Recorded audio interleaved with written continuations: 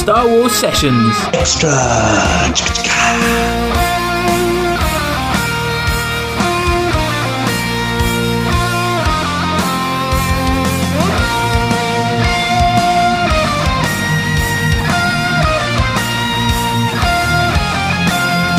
Greetings, exalted ones, and welcome to Star Wars Sessions Extra.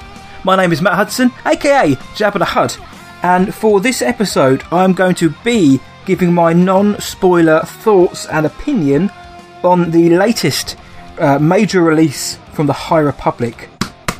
This beast here, The Rising Storm by Cavan Scott, representing the UK, Cavan. So this was sent by the kind folks over at Delray UK and Penguin Random House, so thank you so much for the advanced copy. We very, very much appreciate getting the opportunity to dive into these early, formulate some thoughts, and to get stuck into the galaxy. That's what it's all about, that's what we're here for. So, as I mentioned, it's the latest release in the High Republic. It's kind of been billed as the follow-up to Charles Soule's Light of the Jedi, which obviously dropped at the beginning of this year, 2021, though this book, The Rising Storm, does tie into the comics and the middle-aged novels that have come out since. So that's the first thing I want to say up top before I give my thoughts on the book, is that the High Republic, as I would expect, given the writer's room and the amount of planning that went into it, but the High Republic is a very well thought out beast so far. Little connections pay off. Characters or entities or groups, whatever, are brought in from one medium, whether that's books or comics, and transferred to the other effortlessly, and that's really rewarding. So if you've read the books, all of them, and you've dived into the comics, you'll see these little moments matching up, or characters or places that you've heard of, and it's just quite cool to get more of a handle on them, whether that's depth or visually. So I think the High Republic really are doing a great job, and everybody involved, from the authors to the Lucasfilm Publishing Group and everyone else, really good job of keeping this so well interwoven. Long may it continue. Long may it continue. So, what did I think about The Rising Storm? Again, last time, this is going to be non-spoiler. Book's only just come out. Non-spoiler, so I'm not going to be giving away any plot details other than what's in this synopsis. No, none of the major moments are going to be spoilt here, I promise you. But The Rising Storm, for the most part, I thought it was pretty good. I liked it. I did like it. In my review of Light of the Jedi, I was effusive in my praise. I thought it was wonderful. It was a very big, sprawling book, and The Rising Storm's no different. There's lots of places we go to, there's lots of characters that we are touching base with again. New characters, new factions, new events. You know, obviously, as you'd expect, it's a new era. Everything's going to feel new for a while. And, you know me, I'm the lore guy, certainly in terms of the sessions. I love lore, so every time we get a new planet, new ship, character, all over it. Wikipedia, get that in my veins. But I liked The Rising Storm, I did. I'm still in two minds whether I preferred it to Light of the Jedi or not. Obviously, I've had longer to sit on that book and to absorb other people's reactions to it. But I thought The Rising Storm, as you'd expect from Cavan Scott, is well written, and I mean that as well. He also did the Jedi Lost, Dooku Jedi Lost, a very good Dooku Jedi Lost, originally an audio production. And has done, you know, Wild Adventures in Wild Space and things like that. Cavan Scott knows Star Wars. He gets the language and the tone and the atmosphere.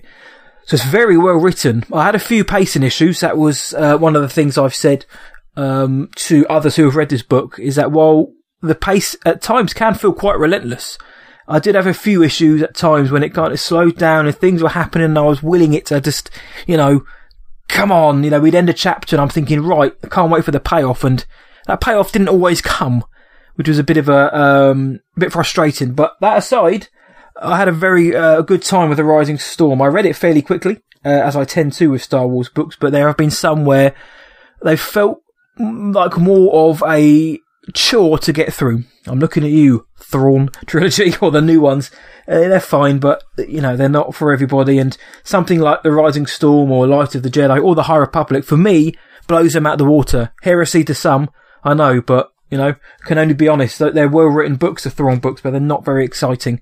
Not the most interesting or most fun books. Whereas the Rising Storm is more so that. It carries on from the Light of the Jedi, so the hyperspace disaster has come and gone. The Jedi have been recognised for the heroic acts that they undertook during that. Chancellor So, her leadership as Chancellor, she's on a high, but there are, of course, people who aren't quite so happy. And we've got the devious Nihil, the bad guys here. They've kind of taken a step back and thought, right, let's let the water simmer a bit. Let's come down from a boil down to a simmer. And as soon as people think things are back on an even keel, we're going to strike again. And there's the Chancellor has a Republic Fair, which is basically her way of saying, the prosperity in the galaxy, the good days are to come. Let's all get together and celebrate at this fair. And of course, the Nihil and their leader, Marchion Ro, they ain't going to let that happen. No way are they going to let that happen. They've got big plans for that, and it doesn't end well, you'd imagine anyway. That wasn't a spoiler. It really wasn't. But again, other characters or villains from other forms come in, which is quite interesting. The main characters that we get, again, like Stellan Gios and Elzar Mann, is great. I really like those guys in this book. The action was well paced. Again, there's my favourite word on the sessions, stakes. There are stakes here. There are highs in this book for our heroes or protagonists, and there are lows for our heroes and our protagonists. And that's what has really dragged me into the High Republic. I was always excited, but it was the possibility and the knowledge that with new characters comes no connection.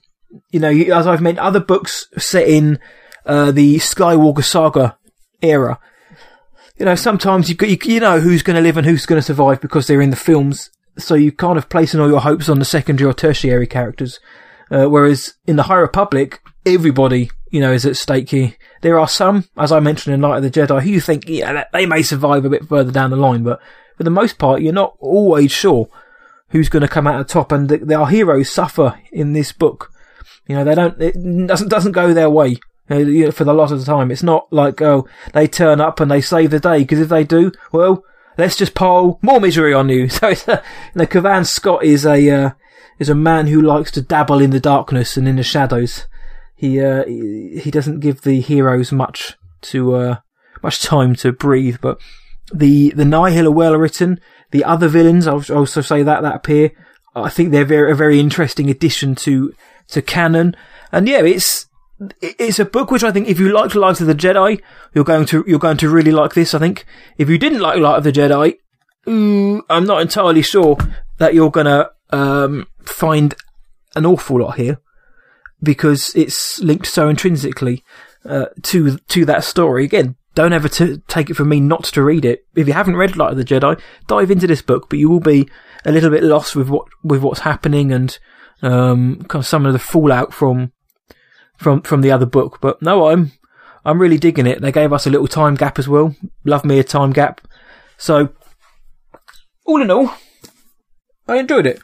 I want to give myself a month, 2-3 months to kind of absorb it a bit more, wait and see if I believe it is as good as Light of the Jedi. What I will say is when I read Light of the Jedi, it grabbed me immediately. When I finished reading it, I knew that, right, this is great. I really thought this is really very good. I haven't got that yet, The Rising Storm. I came out feeling placated. I was very satisfied with it.